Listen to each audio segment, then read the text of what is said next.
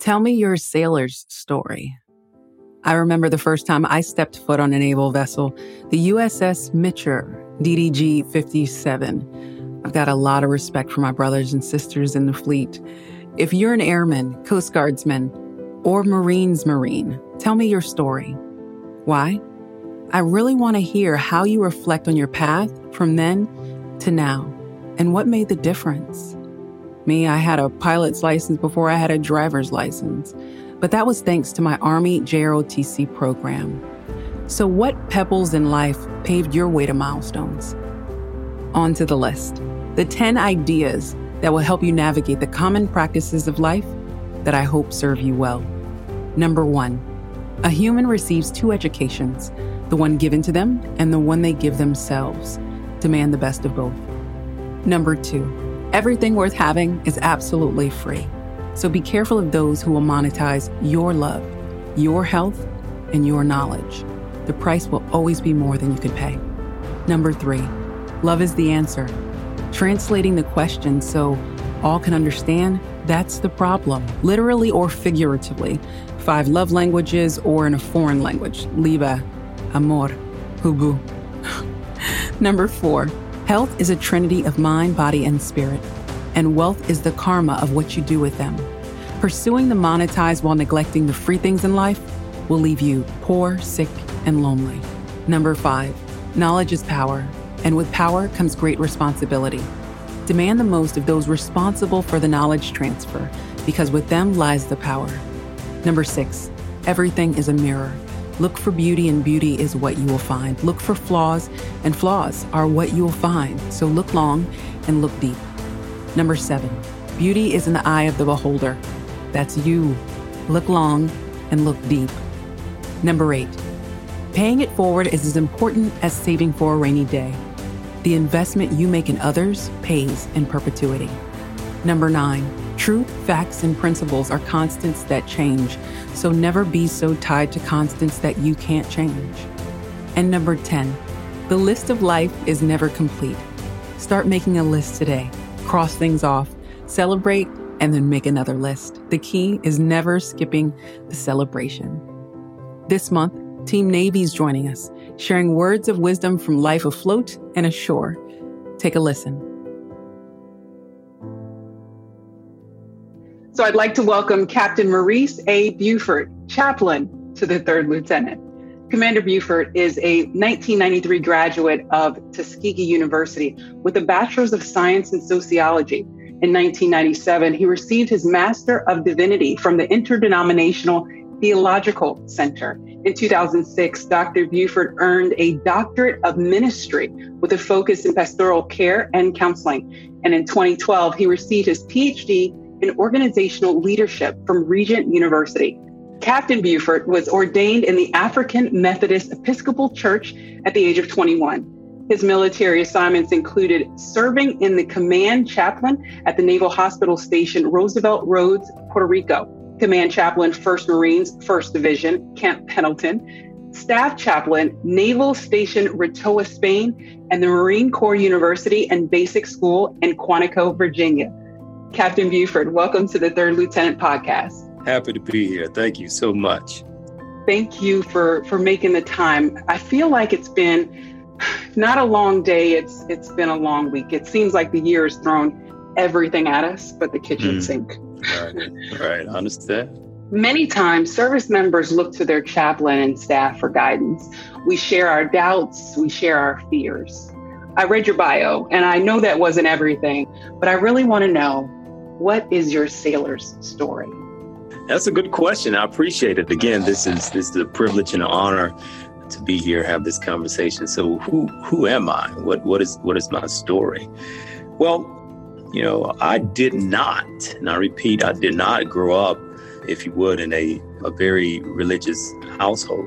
It wasn't until later where the door opened up and I received a football scholarship at this place called Tuskegee University. It was there coming back from a football practice, and I came home to my dorm and the TV set was on. It was 1991. And when I walked in the room, Gulf War was playing out. So my initial impression was to call home and inquire about my brother, Jamie. Jamie was a Marine, as they say, once a Marine, always a Marine. And I asked my dad, I said, "Hey, Pop, is Jamie over there?" And he said, "Actually, he is." The next day, I called my dad and I said, "Do you have a good number or address where I can call or, reach out to him?" Not really knowing about the military context. And he did give me an address. Long story short, I began to write to him. And he responded back. You got to know my brother. He's a All-American wrestler, if you would. If you see him, he is a Marine, a Marine's Marine. And he wrote back and he talked about two people. He talked about the courage of the doc. I later learned it was the corpsman, but the courage of the doc. But he also talked about the inspiration of the chaplain. Now, I was 21 years old and I had no clue what is a chaplain and who is a doc. I kind of understood that. But the more we correspond, my brother just really lifted up this chaplain. And I remember saying to God, reading the third letter, and he said that the chaplain, as it was getting ready to, no kidding, engage, he said that this chaplain was getting ready to baptize him in the desert. Now, for me to hear that from my brother, who I still hold up on a high pedestal, it was remarkable. I made a vow to God in 1991. I said, "God, I don't know what a chaplain is, but if you protect my brother, and if you bring him back home safely, I will go and avail myself as a chaplain." Keep in mind, I had no clue of what a chaplain was. Well, be careful what you ask for. So the good Lord not only brought my brother back home safely, he's now actively in the ministry. And the door opened up for me to become a Navy chaplain. And I went back to the same battalion in which he served and went back to Iraq. So briefly, that's my story. Wow. The fleet is fortunate. The fleet is fortunate, sir. I thank you. It's a call for me, right? It's a call. And there's a difference. I do a lot of mentoring with young people trying to understand, is this for you? And my recommendation to them is you can do more harm than good if you're not called, right? And a call is a divine summation from heaven to do something you were designed, purposed from the foundation of the earth to do, much like what you're doing with this podcast, right? And so if we play out of position, we can do more harm than good. But when we are in position, that's when things flow. Doors open up. If you would, the super comes on our natural, and God really does what he does. The flow. Yes. That's powerful. Yes. And even those that don't practice the faith that you practice can understand what it is to flow with the environment, the universe around you. Absolutely. It's let's take it practically. Let's take it, again, I'm a sports guy. Again, I played sports all my life. It's the equivalent. I played point guard basketball. It's the equivalent of me trying to play center in a major game, right? I have to check, if you would, a Shaquille O'Neal. Well, I may be in the game, but I won't flow well. I play out of position. But if you put me in position, if you put me in my strength zone, if you put me where I was gifted and trained and ready to engage, then you will see something happen. We rarely stop and look up in the air. Every now and then I do, but we rarely stop and behold a bird in flight, right? That bird in that moment is doing what they were designed to do, flowing, right? And so if we can remove barriers, if we can help people understand what is their flow, what is their call, whatever you want to call it, that's where things can happen. I said this to be quiet. I heard the statistic. I don't know how true it is, but it sounds about right. Someone said, of all the people who walk this planet, only 20 walk in their purpose. The other 80% do what they have to do. Think about that. If that number is true, imagine how much we are not benefiting, how many people are not operating at their next level ability. And what do we need to do to help the 80, if that number is true, to go to the next level? Well, that's what I see myself doing as a chaplain in the context of the United States Navy, but also just as a citizen in these United States of America. And your role is so important as you stand amongst Marines and sailors. They look to you. Me, I'm an Army brat. Both parents served. My mother, aviation. My father was an infantryman, 11 Bravo Hood. I remember that in order to be stationed near each other, they extended overseas multiple times. And it resulted in over 7 years in Germany. On Sunday mornings, they would dress me and my little sister up and they'd send us off to church service. True story. When we returned back to the States, I remember my peers in high school asking me my denomination. I didn't know what that was. I said, I'm a Christian. It was truly a one team, one fight situation. What do you say to those that you feel compelled to deliver a message to who don't look through the lens of religion? Yeah, that's a great question. Well, my message is this. The worst thing in life is not death, but it's a life without purpose. It's getting up every morning, going to work, coming back home, and not having a clue why you're alive. I say to those people, the biggest crook in the world is not necessarily incarcerated in prison, but is in the grave.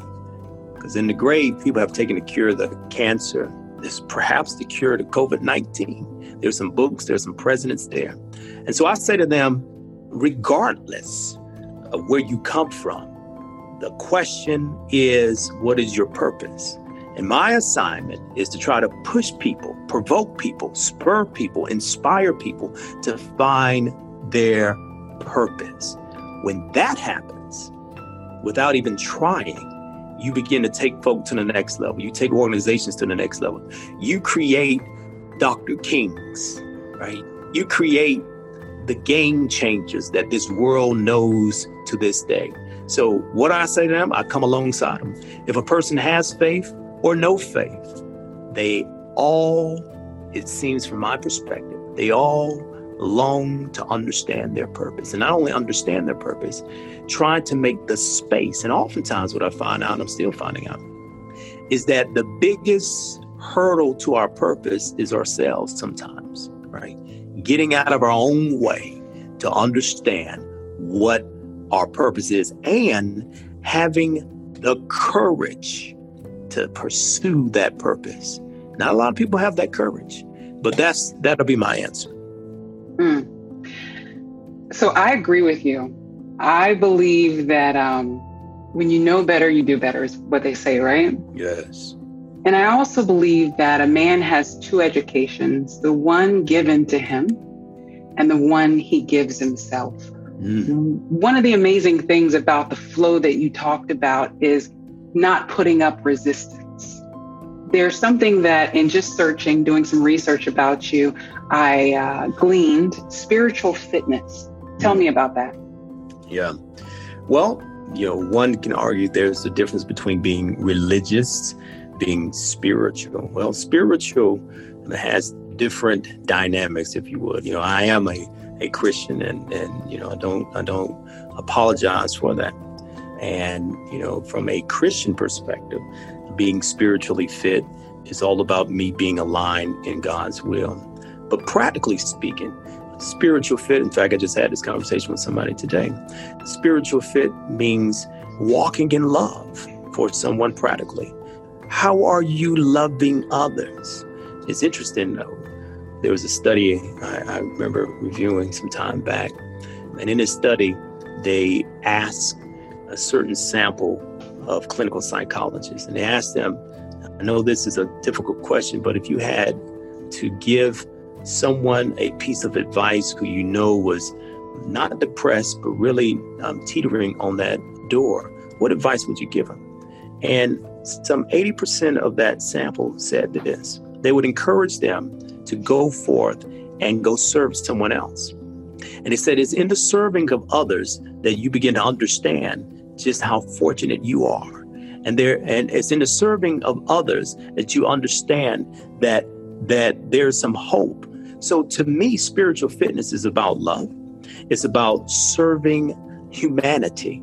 It's about doing what, here's the word again, is walking in our purpose, right? It's interesting. We are very intentional with dressing our bodies, feeding our bodies. But for whatever reason, we somewhat forget that spiritual element, and particularly in today's context, right? In the midst of COVID-19, in the midst of the different unrest, in the midst of just life itself, there seems to be, in my humble opinion, there seems to be a demand signal to go beyond the material, to go beyond riches and power and all the things that we, quote unquote, are hypnotized about what makes us happy. And there's a new demand signal to not only just go for happiness, which is an external dynamic, but to go for joy. And joy is something internal. So that, my friend, is what being spiritually fit about. It's about going internal and understanding your why and boldly pursuing it. I think that there are those facets of each person or being, and you hit on the head and the heart and the mind and the body and the spirit. Looking at education and not just how it has equipped you to be a communicator, to be a critical thinker, to think through how you need to approach each and every individual. How has your educational journey from your bachelor's degree to a PhD, what does that look like, and why is that important? Yeah, that's a good question. So, I'm a first generation by God's grace to make it to college. And in fact, I'll be transparent. In 8th grade, I won't, bore you with all the details, but in 8th grade. We want the details, Chaplain. So you want the details, okay. We want the details. All right, so in 8th grade, I remember, because I too am a military brat, Air Force. My dad was stationed overseas. I'm the youngest of 7. And God rest my mom's soul, she did the best what she had, right? I know, and I have one now, and I understand now, Mom, God knows I hear you. But being as it may, I really, 7th, 8th grade, I really wasn't education. I was just really trying to fit in, be cool, if you would, right? And because of several factors, one factor would be perhaps I just didn't care.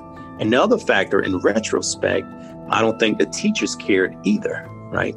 And because of this mutual, disregard for, either educating and me being interested in being educated, I was placed in what they call slow learning development classes, SLD, right? And I remember vividly goofing off. And one of my best friends, I won't call his name on this interview, he and I was just goofing off, and it consequently, got me in trouble, and I had to go to the principal's office. Well, it just so happened that this principal, I will call his name because he's in heaven now. His name was Dr. Clinton Wright. He happened to be the first African-American principal at this school. And I entered his office, and he changed my paradigm, let me do it that way. He said to me, "Young man, you will not embarrass yourself." And I'm giving you the PG-13 version here. You will not embarrass yourself. You will not embarrass this school, and you will not embarrass me. Do you understand? He pointed toward the left side of his room. And on the left side of his room, there was a robe. After he began to, give me some fatherly love, and this is the polite version here, he said, "The next time I see you, you better have one of these around your credited to you," which was a doctoral robe. This is in the 8th grade, 7th, 8th grade. He said, "Oh, by the way, I'm pulling you out of all those SLD classes." And this is what he said. He says, "You're better than that. You're better than that." I went home that night, and those words and his fatherly, counsel, it something clicked in me. I immediately went from SLD to the honor roll. And that turned on the switch to this thought that education, because we didn't have money, we didn't have a lot of stuff, that education is the ticket up and out. Education was the ticket up and out. And I began to apply myself. And my parents didn't have the money, so I tried to work hard and earn a football scholarship at Tuskegee University. It was on that ground at Tuskegee that I saw a statue of Booker T. Washington. It's called the Veil. I would encourage you to look that up. It's called the Veil. And as soon as you enter Tuskegee University, you see a picture of, or a statue of Booker T. Washington unveiling the sight of a slave. And it's called the Veil. And the symbolism is this. For the first time, this slave, because of the tool called education, was able to see. That really resonated with me. Along the way, I began to understand there's two types of knowledge, if you would. There's academic knowledge, and then there is, as we alluded to before, there's spiritual knowledge, right? And so I began to apply myself, and I studied. I felt the Lord leading me into the ministry. I just told you about the 1991 incident, and God began to pull me into the ministry full time. From there, I went to a school called the Interdenominational Theological Center, and I began to matriculate. And I wrap it up by saying this, to answer your good question.